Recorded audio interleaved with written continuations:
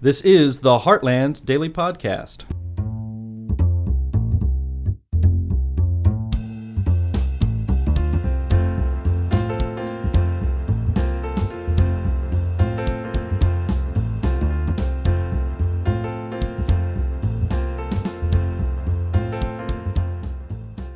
Hello, everyone. Welcome to this special edition of the Heartland Daily Podcast, a special education edition of the Heartland Daily Podcast. I'm your host, Tim Benson, a senior policy analyst at the Heartland Institute, a national free market think tank.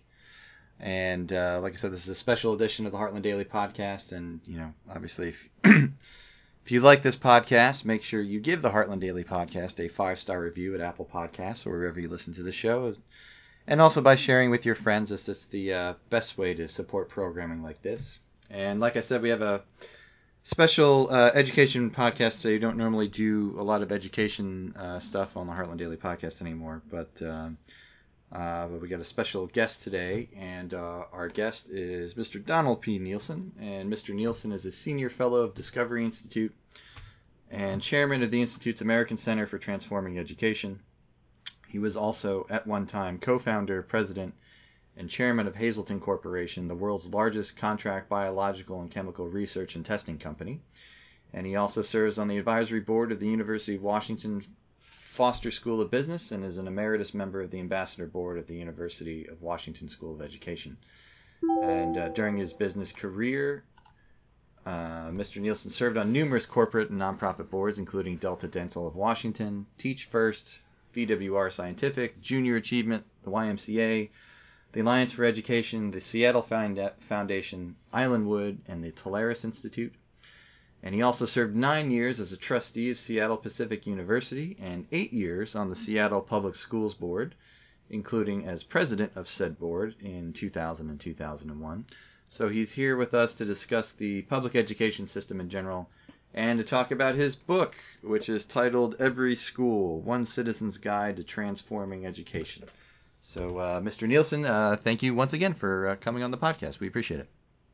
Well, it was my pleasure, Tim. It's nice to be with you this morning, and you can refer to me as Don if you'd like. We'll be informal here this morning. All right, you got it. Okay. So first things first, I guess tell everybody, how and why you got into education reform, and then what made you want to write this book? What was the genesis of it? Okay. Well, perfectly. Well, I was an entrepreneur, and I tell young people I'm the closest thing you will ever meet to the American dream, because my parents were immigrants from Denmark. I myself am an immigrant from Canada. And I was able to start a company in the basement of an A&P store and take it to the New York Stock Exchange. And so, it doesn't almost get any better than that. And we got on the New York Stock Exchange, and then we sold our company. And so by the time I was in my early 50s, I had made more money than I thought I'd ever need, and I didn't think I needed to do it again. My wife and I were going to live very comfortably the rest of our life. And so what do you do with the rest of your life at that age? And I picked public education as the area in which I would spend my time and my focus. And there were a lot of reasons for that. My eldest daughter went through K-12 public schools all the way through, got an excellent education. My son has ADHD and dyslexia, and did not do as well. And we pulled him out and put him in private school when he was in high school. And then my youngest daughter became quite ill with eating disorders when she was just going into puberty, and we had to take her out of school and put her in private schools over the years. And then I looked at the people we were hiring in our company, and many of whom were even had been graduated from high school and had even had 2-year certificates from community colleges, and they could hardly read. They certainly couldn't write very well. They were not articulate. They had really not become terribly well educated. And then I served on Junior Achievement Board for many years back in Washington, D.C., where my business was based. And I could see in the schools that I taught in, high schools, where the kids were not getting a very good education, weren't motivated. And I just felt like, we're just not meeting the needs of our children in the education system. So I picked public education as the place where I'd spend my time. And kind of a funny sidebar, my wife asked me one night, what are you going to do in public education? I said, I don't have a clue. I'm just going to try to make a difference somehow. And so the very first phone call I made was to a guy named Lamar Alexander. Now, my home was in Northern Virginia, and his office, at the time, he had been recently appointed by Bush #1 to be the Secretary of Education. And his office was about 20 minutes from my home. And so I thought, what the heck, I'm going to call him, and if I can get in, great. If I can't, it's okay. All they can do is say no. Right. So I got in. I called his office. His assistant talked to me for a few minutes and put me right through. And he agreed to see me, and I went down to see him. And Lamar turned out to be much more of a politician than an educator. But he was very gracious, and he introduced me to a guy named David Kearns, who had been the CEO of Xerox and was now the Deputy Secretary of Education. And David and I hit it off. I subsequently had, I think, 2 or 3 lunches with him over the next 18 months. But from that conversation with David, and he introduced me to some people in the department, but each person I talked to was also very informative, but each, almost without exception, they would suggest, Don, you ought to talk to somebody, this so-and-so is somebody else you ought to talk to. And so every person that I was suggested to talk to, I would go talk to. And initially, the first 6 months, they were in the greater Washington, D.C. area. And I met with the chairs of the House and Senate education committees. I met with the president of the Catholic Schools Association, the president of the 2 national unions, the NEA and the EFT, the head of the Chamber of Commerce, the National Chamber of Commerce, et cetera, et cetera, et cetera. All the think tank people that were based in Washington that dealt with education I talked to. But pretty soon, so-and-so was someplace else. And so over the next 18 months, I visited 19 states. I visited probably 100 schools. I visited 24 education colleges. I met with 5 governors. And I came home one night telling my wife, I think I'm getting smart enough to be dangerous, because I really learned a lot. And at that time, my wife and I had decided we were living in Northern Virginia, and we had always wanted to go back to Seattle, which is where we're from. And my parents were elderly, and her mother was by herself, and my brother was dying. So there was good and valid reasons for me to get home, or for us to get home. And so the move to Seattle was also predicated on another decision I made, and that was that as a result of my travels around the country, I came to 2 conclusions. One conclusion was you had to get inside the system to make a difference. And I came to that conclusion because no matter where I went, from California to Maine, from Texas to Florida to Chicago, didn't matter. There were thousands and thousands of people doing their level best to improve their schools, and frankly, to no avail. So I concluded you had to get inside the system. And we wanted to live in Seattle, so by definition then, I was going to try to get inside the system of the Seattle public schools. And of course, you find out that someone like me, who's been the CEO of a New York Stock Exchange company, but I'm not qualified to teach in a public school. And I'm not qualified to be a principal, and I'm not going to qualify to be a superintendent. So the only entry point for someone like me was the school board. Mm-hmm. And so when we moved back to Seattle, I ran for the school board, and I made certain that I won. I really put through a campaign that people hadn't recognized for school board before, because I was bound and determined to win, because I had an agenda. I knew exactly based on my travels, what I wanted to do with Seattle Public Schools. And I got elected, and I spent the next 8 years. And over those 8 years, one of the first things we did, and the first item on my agenda, was to get a new superintendent. And the rationale behind that was the fact that the existing superintendent, who was a wonderful man, a strong Christian guy, I liked him very much, but he'd been there 11 years.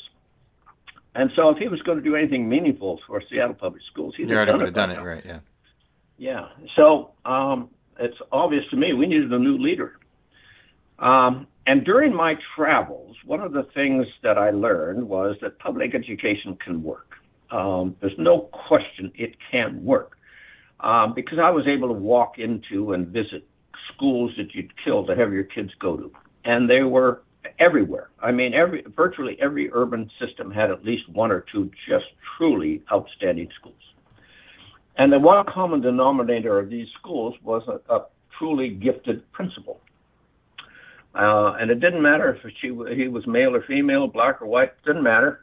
But if they were an authentic leader, they got things done. And most of these principals broke a lot of rules in order to create the kinds of schools they wanted. They couldn't do it within the existing constraints.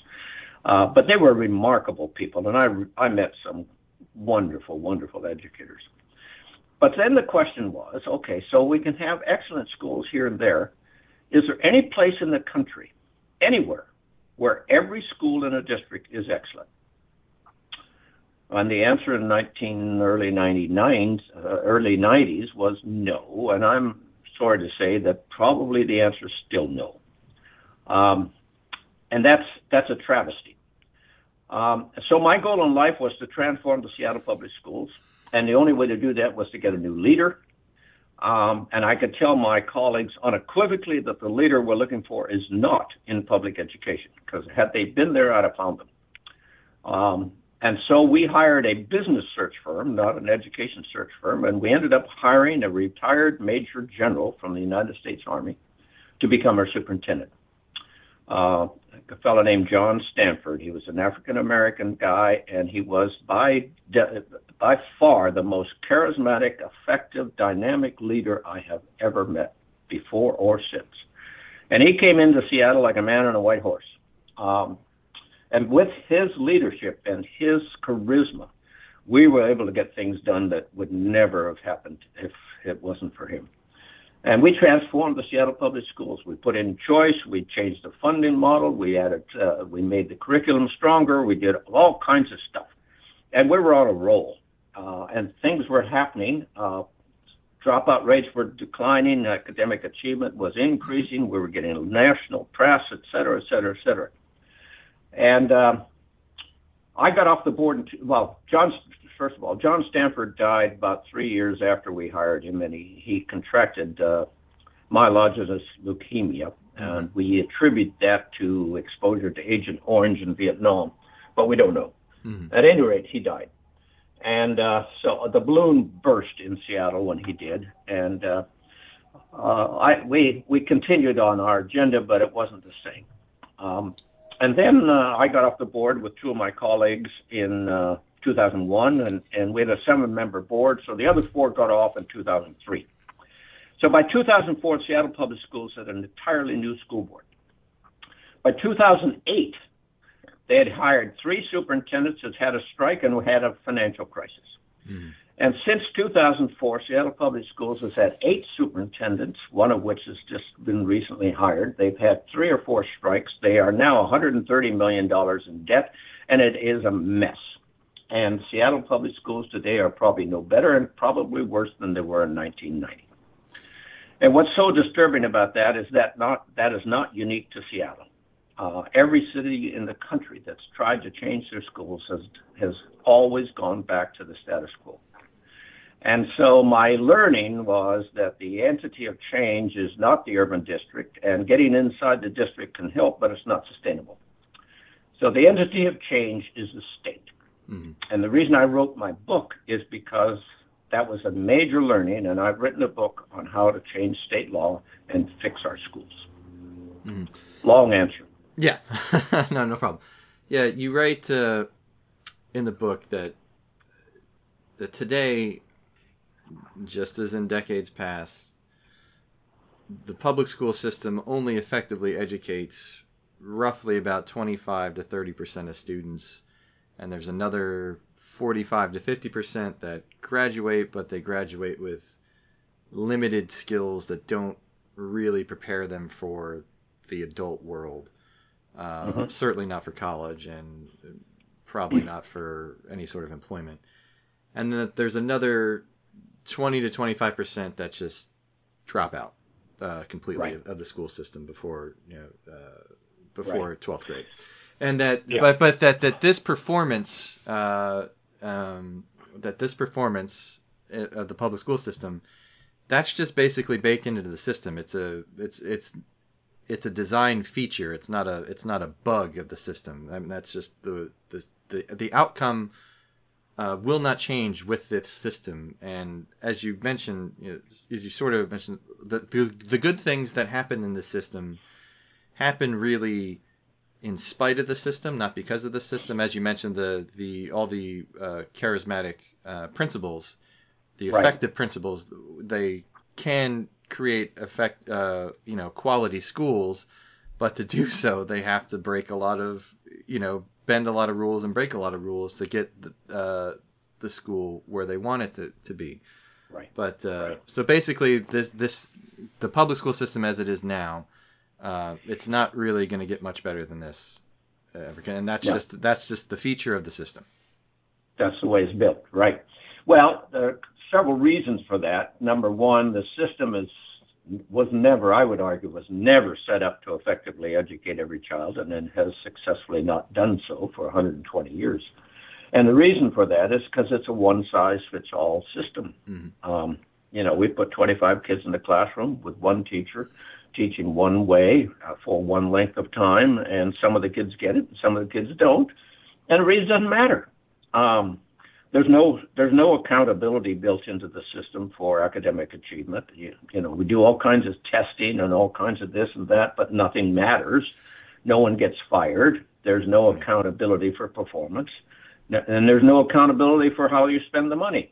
And so what happens is those children who the teacher reaches in the classroom are generally the children who come from secure homes and have had a fairly good upbringing and continue to have learning experiences outside the classroom that go beyond the regular curriculum. And these children are prepared to learn, they want to learn, and if they get a good teacher, they will learn. But the other thing in the system, and this is largely I would attribute to the unionization of the system, there's no accountability for performance in the system. And so as a consequence, and there's no ability to fire people. I had one principal in Seattle who was really a truly outstanding principal, one of our best, tell me one time he'd been a principal for 11 years, and he had tried to fire 7 teachers during that 11-year period, and he had failed all 7 times. And so he gave up. And what he tended to do was try to make their life miserable in his school, so they voluntarily left and went to some other school to be mediocre someplace else. But that's the way the system operates today. And so we'll never effectively educate every child if we don't change the system. And that's what the book is about. Mm-hmm. So you say to fundamentally change the system, as you said before, this is something that, like I said, the entity of change that you mentioned, it's not going to be the school, it's not going to be the district, certainly not going to be the federal government. It's going to have to come from the state government, and that to change the system, we're going to have to start with the laws. So what do you mean? What kind of proposals are you thinking of that are going to transform things? Well, if you think about the state rarely is in control. They control most of the money in almost every state. The state is the primary funder of schools. They control who can teach through certification laws. So in every state of the nation, you have to be certified to be a teacher, and you have to be certified to be a principal. And in 45 of the 50 states, excuse me, you have to be certified to be a superintendent. So, and the only place you can become certified is in an education school. Mm-hmm. And so, education schools have a monopoly over the supply of human capital that's allowed to go into our school systems. And that monopoly has created mediocrity, I would argue, because there are now over 2,000 institutions that grant teaching certificates in the United States. I saw. Sorry to cut you off. I saw there's a couple things years ago on education majors in colleges and education schools and colleges, and I forget where I read it, but I saw it in a couple different places that essentially education majors, the college students that end up choosing education majors and getting their degrees in education, they are the students that enter colleges with the lowest test scores, like SAT scores of their cohort. SAT, yes. But they graduate with the highest the highest GPA of any of their peers in college. Yeah. Right. Well, there's no criteria of selection. I mean, the only requirement to become a teacher in this country is that you have been you have a high school diploma, which may or may not mean you learned anything yet, and you have money for tuition. If you have those two criteria, I guarantee you can become a teacher. No other country of consequence handles education that way. And education colleges have become cash cows for universities. They're the easiest college to enter. They're the cheapest student to educate. And there's no accountability for performance into that. I mean, you can get your certificate, and if there's a demand for teachers, you'll get hired. And if there's no demand, you won't. But the criteria, this professors and the curriculum, it's just in many cases, it's garbage. Yeah, what I've noticed about education majors that I've run into in my life, teachers, that the education majors, they know pedagogy, they know how to teach things, but they don't have a lot of mastery of of any sort of subject, because they didn't have to, they don't have a mastery of English or mathematics or science or history or physical science or biological science or anything like that. Then it seems to me that the more effective teacher, whether or not they have an advanced degree or whatever, but they have a background in an actual field rather than in just quote unquote education. Like they have a background in math, or they have a background in English or something like that. Those seem to be the more effective teachers. Well, yeah, and you remember in your college when you had a professor that had some private sector experience, they were one of the best teachers you had. Yes. What happens in education today is we take 18-year-olds and we put them through 4 years of an education college, and then we put them in a classroom, and they can stay there for the next 30 years. Mm-hmm. And they will never experience the outside world, and so they have no frame of reference. In no other country do we do it that way. In virtually every other country of consequence, a teacher has to have a college degree before they enter education. And then in the really high-performing countries, the teacher has to have majored in the subject they want to teach.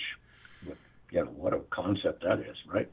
But that's missing in the United States. And so you have, you hear the stories about football coaches teaching math, and you have all kinds of people who are one lesson ahead of their students in terms of knowledge about the subject they're teaching. Don't get me wrong, we have some wonderfully competent teachers out there, and we have wonderful, competent principals, but they are not the norm. No. They are the exception. It's like any other profession. Some people are really good Most people are, fair to middling, and then there's a, bottom portion that just are terrible. But the difference is, like in the private sector or something, if you're terrible at your job, you're going to be let go eventually, at some point. You're going to be removed. Right. Yeah. But with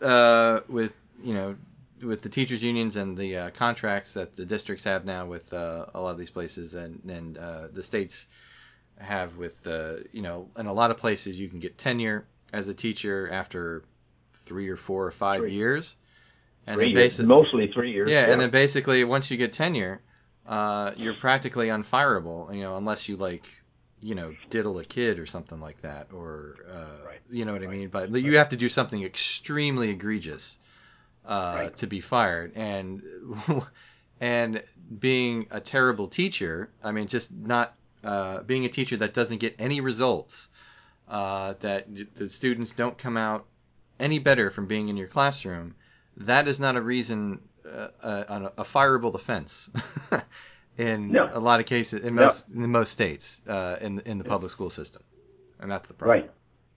Oh, it's an enormous problem. There's no accountability. Mm-hmm. You can't run an organization without accountability, and the entire public education institution is devoid of accountability, for performance in terms of the education of children, and devoid of accountability for the effective use of money. Mm-hmm. And as a consequence, we're constantly told that more money is the requirement for us to improve our schools, and the answer is that is not the case. Oh, absolutely. Because we've been doing it. We've been doing it for decades, and it's made no difference, and it won't make any difference. The system is obsolete, and unless and until we change it, we're stuck. So that's why my book was written. Mm-hmm. And I thought this was interesting. This chapter. What is the mission of a school, in your opinion? Well, there's a whole chapter devoted to that question. It's an interesting question because when I was out, when I was traveling around the country, I'm a business guy, so I figure, educators would know exactly what they're trying to do, and they would spend their day trying to do it. So, in most businesses, you have a mission statement of some sort. And so I would ask educators, okay, what's the mission of school? Tell me why. What are you about? And of course, 99% of them said the education of children, of course. And I said, okay, what does that mean? Yeah, so we want to educate children. And I said, okay, describe an educated child? Well, nobody could describe an educated child. In fact, to this day, there's no description anywhere in literature, in law, as to what it means to be educated as a high school graduate. The only requirement to graduate from high school is that you've earned a certain number of credits. It doesn't mean you learned anything, but there's no measure of learning anywhere. But anyhow, so I asked this question, and I'll never forget this. One lady in Texas told me that she thought the mission of a school was to deliver the curriculum to the children of the state of Texas. The state curriculum. That was the mission. And I said, oh, that's an interesting comment. But at any rate, when you dig into it, the first thing you have to figure out is, what is an educated child? How would you describe an educated child? And I came up with the notion that an educated child is someone who has the capacity to become a responsible citizen. And by that, I mean it's a person that has enough education of reading, writing, and arithmetic to live a normal, healthy life in today's economy, and has the wherewithal to take care of himself or herself and their family, and earn a decent living, and won't be dependent upon the government for their sustenance, and knows how our system works, has learned about the economy, learned about our Constitution and a form of government, knows how to vote, and will exercise that right. In other words, all of the steps that would become qualified to be, quote, a responsible citizen. That's one thing. The next thing is who's responsible for the education of a child? And if you start looking into our existing education system, what you find is that between the time a child is born and the child turns 18, they will have spent 90% of their time someplace other than school. Mm-hmm. In other words, school is not the essence of where a child gets educated. The child's primary education occurs outside of school, particularly in the home. And so the primary responsibility for the education of a child, in my mind, rests with the parents or guardians, not the school. And so if you go down that route, then what it says is schools work for parents, that parents are the customer of schools. And so if you want to meet the requirements of the parents, the school has to develop itself into an institution that parents want their child to attend. And so when you get into the notion of the parents, the customer, the school is the vehicle, and the goal is a responsible citizen, then the mission of a school becomes the following: to serve as the primary partner with parents in the total development of their child into a responsible citizen. That, in my mind, is the mission of a school. All right, very nice. And I've never heard a mission described anywhere in literature, anywhere in the United States. I think that's the only mission statement out there. Well, actually, no, I actually looked this up, so because I was interested, because my son is 3.5. So next year he's going to start preschool and then kindergarten at my local Catholic school down here. And I was like, well, let me go on the website and see if they actually have like a mission statement at the school. And I was actually surprised they have like a whole page profile of a graduate at graduation. So we, the parents and teachers of I won't say the school, envision each graduate of our school to be a responsible citizen who, and then it basically has 4 different sections. So responsible citizen, reflective and critical thinker, faith-filled disciple, and healthy and balanced teenager.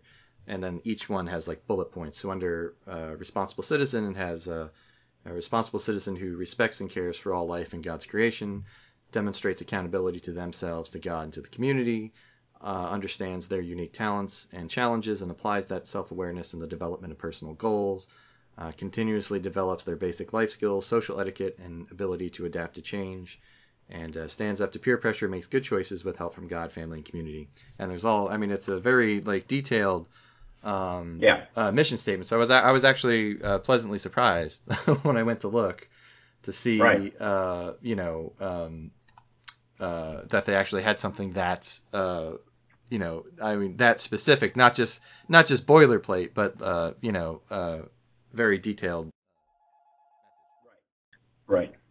Yeah, I think you will find most private schools have a mission statement, and yeah, sure. Most private schools have a mission statement. Most public schools do not. Mm-hmm. And one of the reasons they have to do that is private schools have long ago figured out that the parent is the customer. Sure. The parent is the one who pays the tuition. The parent is the one who selects the school. So if you want to fill your school up with kids, with students, you better cater to the parent community and to give them what they want. But public schools have never had to do that, and so they don't do it. Right. Now, you said you're a fan of school choice. You're a fan of education savings accounts and vouchers and and charter schools, and but you don't think, and I'm pretty much in agreement with you on this. You don't think that they're going to be some sort of silver bullet solution to all the problems that plague our school system. No, I don't. And the reason I don't is, look at charter schools. We've had charter schools now for 30 years, and they are educating less than 10% of our children so far. The education savings account put the power in the hands of the parents, which is where it should be. So you can't argue. To me, it's basic. Education savings accounts vouchers, whatever you want to call them. The parents should have control over where their child goes to school, and that control comes with the money. And so, in my mind, every state should give parents money for their children's education to let them spend anywhere they want.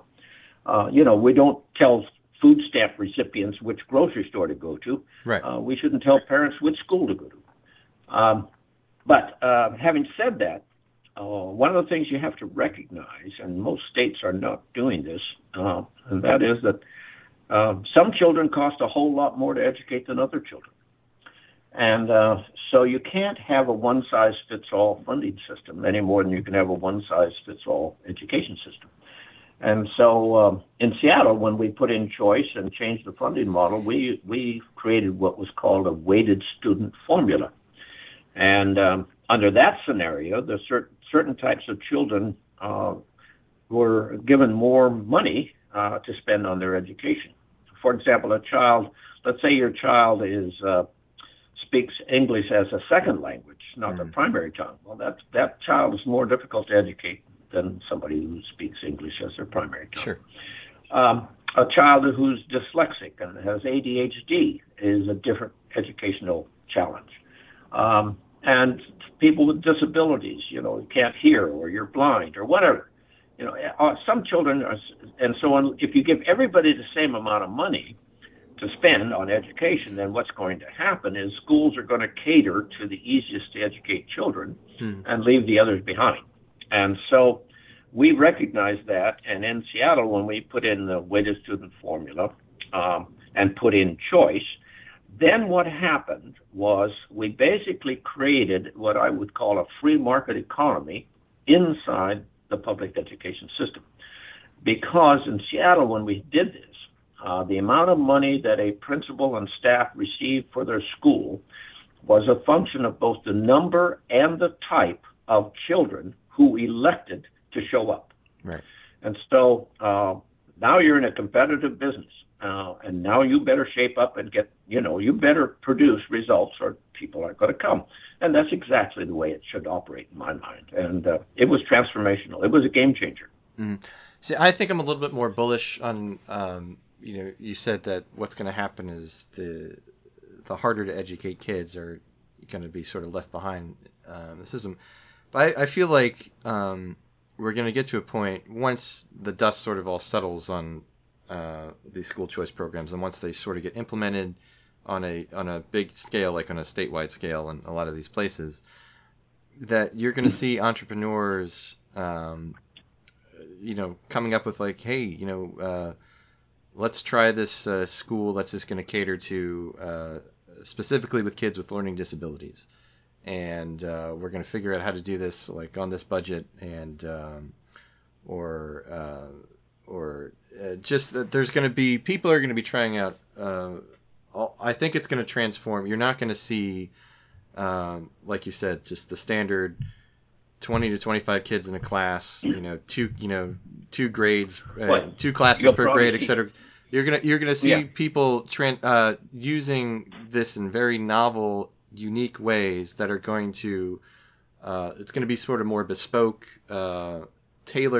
individually tailored education delivery systems. I mean, there'll be schools, but they're not going to look like a public school or even a parochial school or a private school. They're going to be smaller, sort of micro schools, that sort of thing. And I think it'll be a lot of throwing stuff at the wall, seeing what works and what doesn't, and it's going to take a while for all the dust to settle on that too. But I think in another 15, 20 years, we're going to see. I think the school system is going to look radically different in these states that have universal school choice than it is, in these other states. I couldn't agree with you more. I think what's going to happen is you'll see entrepreneurs and private schools adjusting to this new model or this new opportunity, but public schools, unless you change state law, won't. Mm-hmm. Right. And so it's going to happen. It's going to happen outside the public system unless state law changes. Well, we have seen there has been quite a bit of scientific literature already on excuse me, on the public schools that have more competition from private schooling in that area, and especially from private schooling that has, or in states that have school choice. The public schools have become more reactive to this, just because they have to, because if they don't, they're going to lose all their students, and that has led the public schools in these areas, increasing. You've seen increases in test scores, increases in attainment, that sort of increases in the number of students that are going on and moving to either a community college or a four-year college or university. So it is having, it's a small effect, but it is having an effect already in some of these states. It is, and competition improves everybody, and so more competition we have, the better off we'll be. But having said that, there's a lot of areas in the country where there are no private schools, and there are no entrepreneurs, and there's one school in the community, and quite frankly, the school is the largest employer in the community. And so even with total choice and even with ESAs, there's a group of parents out there that are going to have no choice. And that's why I still maintain we have to change state law. We have to improve the public school system in order to effectively educate all the children. And so I agree with you. ESAs are wonderful. Choice is wonderful.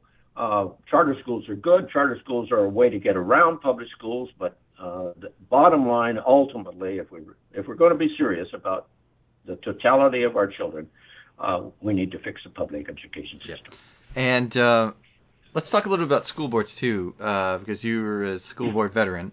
But you think that we should actually eliminate elected school boards, and so what are some of the problems? Not necessarily all school boards, but in urban systems, what has happened, Tim, is we've made it in this country. We've made it so unattractive to run for public office that really talented, gifted people are choosing not to do it, and this is particularly true for school boards.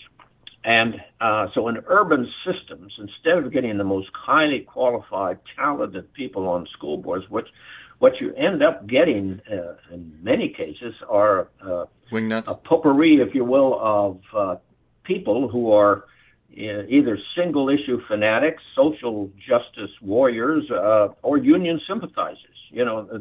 There's these social activists, and this is the kind of people that run for school boards. Now, there's nothing wrong with these people, but they're not the kind of people you want running your schools. And here in Seattle, our school system is a $1.2 billion enterprise. Well, that's not a PTA meeting, and you need talented, gifted people on a school board if you want anything of meaning to occur. And if you're the superintendent and you have this crazy board to deal with, how are you going to get anything done? And so that happens throughout the country in particularly in urban systems. So my feeling is that until we make running for office a whole lot more attractive, maybe what we should think about, particularly in urban systems, is an appointed school board. One of the things that, if I were mayor of Seattle, I'd be very upset that I had absolutely no authority or control over the schools. And the reason I'd be very upset about that is because families and children are what makes a city healthy. And a health of a city is dependent upon the quality of its schools. And if you're the mayor and have no control over that, then how can you be an effective mayor? So in my mind, one of the suggestions I make in the book is either we go to appointed school boards in urban systems, or even more radically, get rid of them altogether and let the superintendent be on the mayor's cabinet, like the chief of police and the fire chief and the park department chief and so forth. Because schools are the most important institution in any city, and in every city in the country, the mayor has no control over it. Yeah, I like the idea in theory, but I feel like in the places where it would really need to matter most, like Chicago or New York or any one of these very heavily unionized blue cities, that say the school board's not elected and it's just the mayor picks the school board or whoever, that the mayor is most likely going to be a Democrat who's most likely had a lot of money put in their campaigns by the teachers unions, who are basically the biggest advocacy groups in the country, that spend the most money of any special interest in the country by far, the teachers unions. By far. So they're going to spend money, getting these Democratic mayors and everything elected. So when the mayor is going to go to name the school board, well, the union is sure as hell going to have a heavy thumb on the mayor to elect people that are, if not union sycophants, that are, that at least will not sympathizers, yeah. Right? So right. I could see that working in maybe cities that are a little bit more purple in their makeup of their. But yeah, I think like in Chicago, say for example, that there's not going to be an appetite from any mayor to piss off the union in that way. No, but absolutely. But if you have a lousy mayor, you're going to get a lousy school board. But today you can have an outstanding mayor and get a lousy school board. Sure.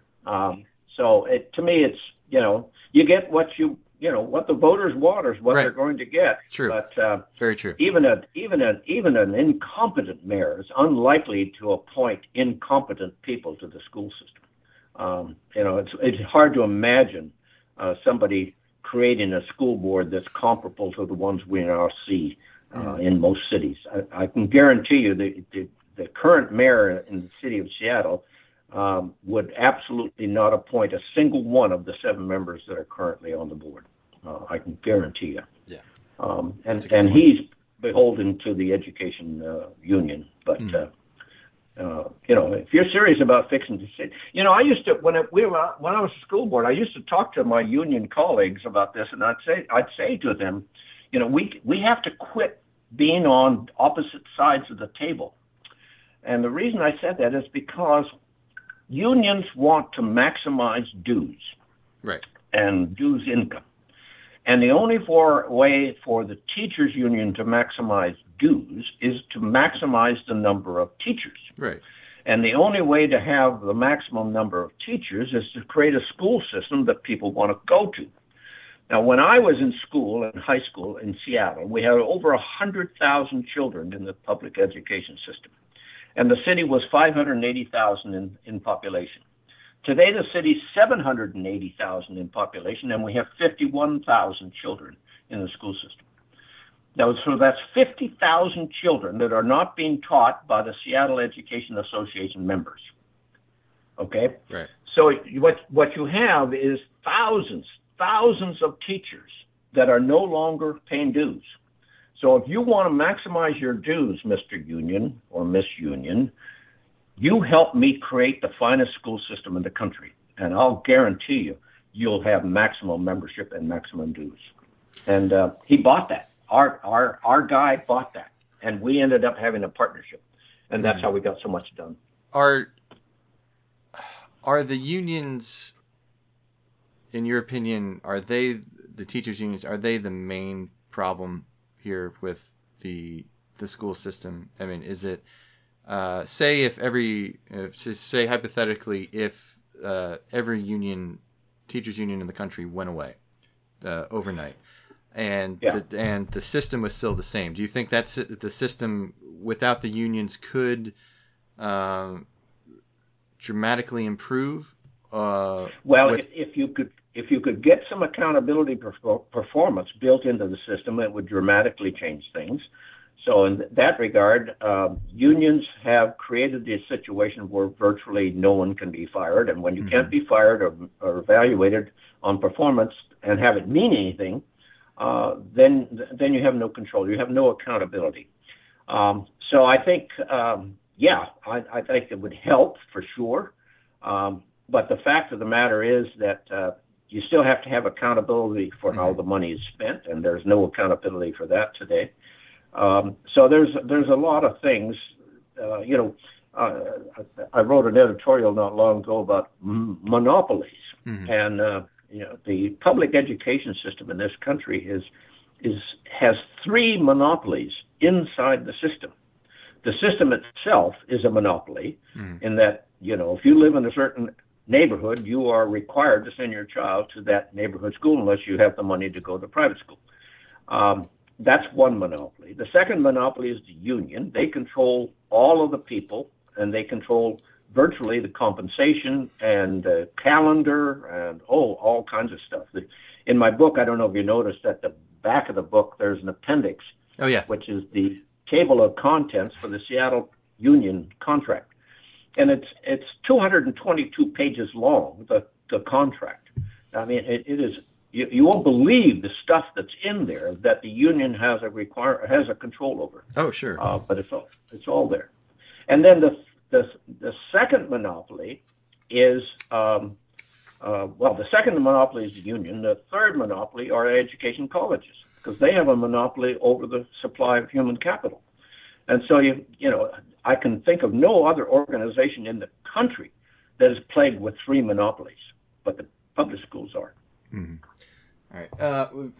I've already kept you longer than I said I was going to keep you, but I want to get to a couple more things if you have time. Okay. Just, because you have a large chunk of the book talking about not just the system itself, but how we're going to teach kids going forward, and your recommendations for what we should do, which includes switching to more individualized learning than group learning, moving from the seat-based system, or the time-based system, and moving from that to an achievement-based system, and and you also think that kids should be going to school longer, not just a longer school year, but also longer, a little bit longer during the day, each day, every single day. And these are all part of your, I guess, sort of your prescription to fix or to help fix this the obsolescence of the school system. Right. Well, again, it goes back to one size fits all, right? Mm-hmm. We have a 180-day school year. They're trying to reduce it. We have a 6-hour day. It's been the same way for 120 years. And then if you teach every child the same way for the same length of time, and expect the same outcome, it just doesn't work. And so if you're in the third grade, but you're reading at the fifth grade level, in my mind, you should be in the fifth grade. But one of my recommendations is to get rid of grades, go to levels. And so if you're reading at level 5, you're in a level 5 reading group. And if you're reading at level 1, you're in a level 1 reading group, regardless of what your age is. But today, if you're 8 years old, you're in the third grade. And you're in the third grade for the entire year. And you could be reading at the fifth grade level, and you could be doing math at the fourth grade level. You could be doing other stuff at a first grade level. Doesn't matter. You're going to be in that third grade for the entire year. And so really smart students get turned off. Really poor students get turned off as well. They give up. And then it destroys the learning almost for everybody except those right in the middle. Mm-hmm. And so to me, it just doesn't work. And it's never worked. And it will never work. But we've never, ever had the notion that every child should be well educated. I mean, as a country, we just apparently is not. I think people think that's happening, but it's not happening, and it has never happened. Yeah, someone pointed this out a couple weeks ago, and I'd never thought about it that way. But the school system is really the only time in your life where you will be grouped together with people of peers of exactly like the same age, and Right. have to spend all the time. Time-based. Yeah, right. Yeah. And just to spend, so it's not very, we don't expect that like anywhere else in, Mm-mm. Mm-mm. in anything else. So Yeah. why do we think that that's necessary Yeah. for schools? Yeah. Yeah. Well, it's the way it's been set up for 100. And that's the other problem, Tim. One of the things we're talking about here is trying to change the system, but we also need to recognize, and this is a big issue, that public education system and the school calendar are part and parcel of the American culture. Mm-hmm. And to modify that is going to be a heavy lift. Oh, yeah. And I don't think you can do it from the top down. I don't think you can dictate change to schools. So my feeling is that you change state laws so that innovation can occur, but you don't dictate the innovation, and you let it occur from the ground up. And so that the cultural change evolves. It's not mandated, evolves. And I think once parents decide that it's more important for their children to be well educated than it is for them to have a summer break of 3 months, then we can get something done. But if the state said we're going to increase the school year to 215 days, there would be a rebellion. Well, the teachers would ask for, the unions would be like, well, if we're going to increase we better increase our pay. Oh, yeah. And I Yeah. think they have a point. One of the things that always annoyed me about like the teacher pay thing is, I mean, I'm all for giving the best. Like, if you're a good teacher, I'm all for giving you more money. But I'm not just going to give every single teacher, you're right. And especially since, I mean, the teachers do get like 3 months off a year, like there's 3 months Right. they're not in the Well, classroom. So it's not. I say in the book that teachers are not underpaid; they're underemployed. Yeah, right. Like It's an employment issue, not a compensation issue. Right. Like if you want to earn, full-time job money, then, you got to work full-time hours. Right. But anyway, but no, it's just, to your point about the cultural implication of it. Like it's just, you see it right now in a place like Texas, that cannot get a school choice program passed. They just can't get it done in Texas, even as as bullish as Republicans are on school choice, and as red as Texas is, they can't get it done. And a big part of the reason is football, is high school and grade school football. They don't. It's such a part of the culture down there that they don't. I mean, literally, like they just don't want to mess with that in any sort of way. So if they're afraid that if there's a school choice program, gets passed in Texas, that it's gonna transform Texas high school football. I mean, I was literally just reading an op-ed from an academic, some teacher at some university in Texas. I can't remember which one. He wrote an op-ed in one of the papers down there. But I mean, he's opposed to school choice for other ideological reasons. But he was basically making the point in the op-ed. It's like, hey, you like high school football in all these rural communities in Texas? If you get school choice, that's the end of your little high school program, because it's going to transform everything, literally. Yeah. And and the other thing is too, just as you mentioned before, a lot of these small towns that the school is the big employer, but not only that. It's in a lot of these in these small rural towns. I mean, not just in Texas, but in pretty much anywhere you go. The school is really the local public school is really like the heart of the community. Outside of like the local church or something like that. But it's like, this is the school that 3 generations of the same family have gone to, and so it's or even longer or something like that. And so there's this.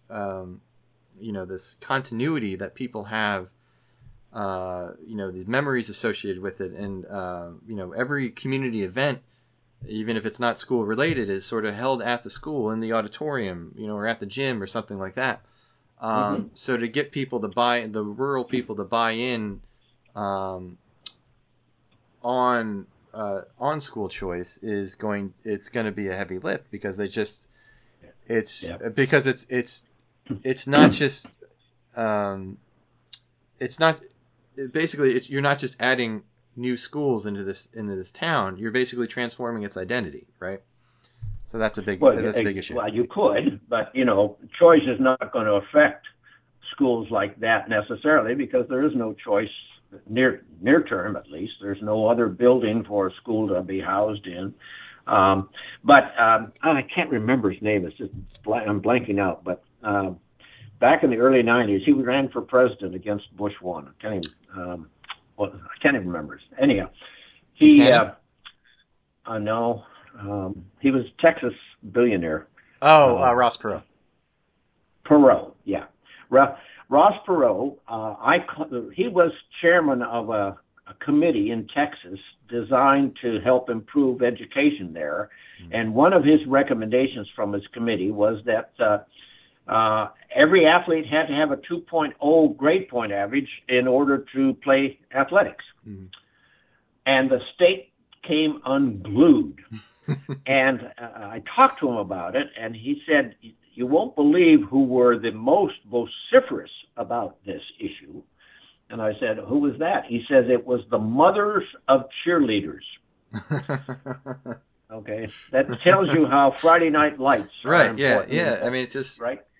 I mean, because there's there's just Texas. I mean, you would think just based on the composition of its electorate, I mean, just how it votes, that it would be like Florida. It would be like a school choice leader that they'd have, already have hundreds of thousands of kids in a program, and then to be moving to universal programs or something like that.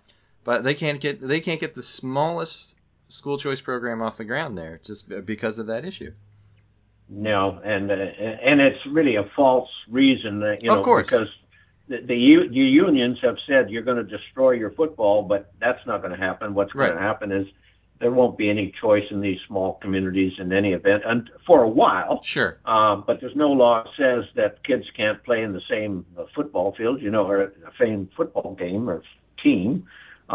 We have all kinds of examples where kids in Running Start, for example, go to a community college for certain courses, but they stay in their high school for graduation and for certain other courses. This could happen. I think the argument the academic made is what's going to happen if there's school choice is that there are going to be some, greedy rich people that are going to come in and they're going to start these sort of like these schools that are just like athletic academies, right? Where they're just gonna poach all like the best athletes from all these other schools and bring them to one school, and they're going to create these powerhouse athletic programs that are going to get these kids, that are going to dominate all, the little local school districts, and and suck away all the best students and that sort of thing. Which very well may happen, I mean, I wouldn't be shocked if if that didn't happen. Well, it could happen, but as a parent, now are you going to drive your kid 100 miles every day to go to this school, or are they going to become, residential academies? There's all kinds of issues related. Oh yeah, sure, but I mean, but if if an administrator or coach at the school says, I'd like your school student to come here, your son to come here, or your daughter to come here, and by getting into this program, I guarantee you. That we will place them in an athletic program at one of the, they will get a scholarship to some college somewhere. Even if the school is like a boarding school, I would think a lot of parents probably would, if you're guaranteeing me that my kid's going to get a free ride to college, and I think a lot of parents would make that trade, maybe. I think they would too, and that's. I'm not sure anybody could guarantee it, but they could say they could guarantee it. Right. There's no, there are no guarantees, but no, I think that's quite possible, and that could hurt local schools, but that could help the kids. So absolutely, you have to decide. You have to decide what your goals are. Yeah, right. I mean, that's the whole perverse thing. It's like, okay, it's, we're more concerned about like the football program than the actual education. You know what I mean? It's just Yeah. No, yeah, but anyway. that's very true. That's very true. And this is where it gets really sticky, is because a lot of parents are more interested in how their child performs on the field than they are of how they perform in the classroom. Yes, very true. And that's a shame, but that's a reality. But doesn't mean it's right. And we need to create situations where kids can do both. Mm-hmm. Okay. All right. Well, we've already gone over an hour doing this. Like I said, I kept you longer than I told you I was going to keep you. So let's just, I guess we'll just wrap it up. Back to the book, which is, again, the title is Every School, One Citizen's Guide to Transforming Education. And just like to ask you sort of an exit question. What would you like the audience to get out of this book? Or what's the one thing you'd want a reader to taking away from having read it? Well, twofold, I guess. Sure. Number one, help your legislators understand what laws need to be changed in order to create innovation opportunities in schools. And then secondly, work hard with your school board and your superintendent to encourage innovation to occur, to encourage change, so they're not scared to try things, because a lot of superintendents and principals are scared to try anything new because they're afraid the parent community won't like it.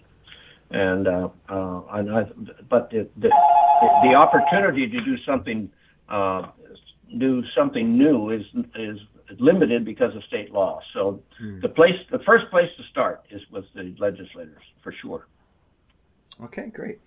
Well, while we're here, before we go, is there anything else other than the book you want to plug? Anything you think people should know about? Well, I think the opportunity to improve our schools is there for everybody, and it's necessary. And I quite frankly think it's the most important issue facing us as a nation today. And so, in my mind, the most important thing we can do as citizens to help improve our education system for our children. And I hope my book will be at least somewhat of a recipe on how to do that. All right, great. Well, again, that book is Every School, One Citizen's Guide to Transforming Education. There's an updated version out that you'll be able to find on Amazon and everywhere else that includes a game plan, how to approach this from the state level, and so that's pretty neat. And it's a very yeah.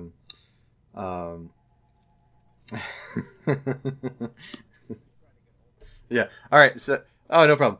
But it's a very fascinating book. You can tell you've thought a lot about this problem, and you bring a unique perspective to it from your backstory as an entrepreneur and as a guy running a business on the New York Stock Exchange and all that, and then going on to the school board there in Seattle. So lots of good stuff in there for people to check out. I highly recommend the book Every School, One Citizen's Guide to Transforming Education, and the author, again, Mr. Donald P. Nielsen. So Mr. Nielsen, Don, thank you so much again for coming on the podcast and talking public education with us and telling us about your book. Well, my pleasure, Jim. Thanks so much for having me. It's been a pleasure. All right. Thank you.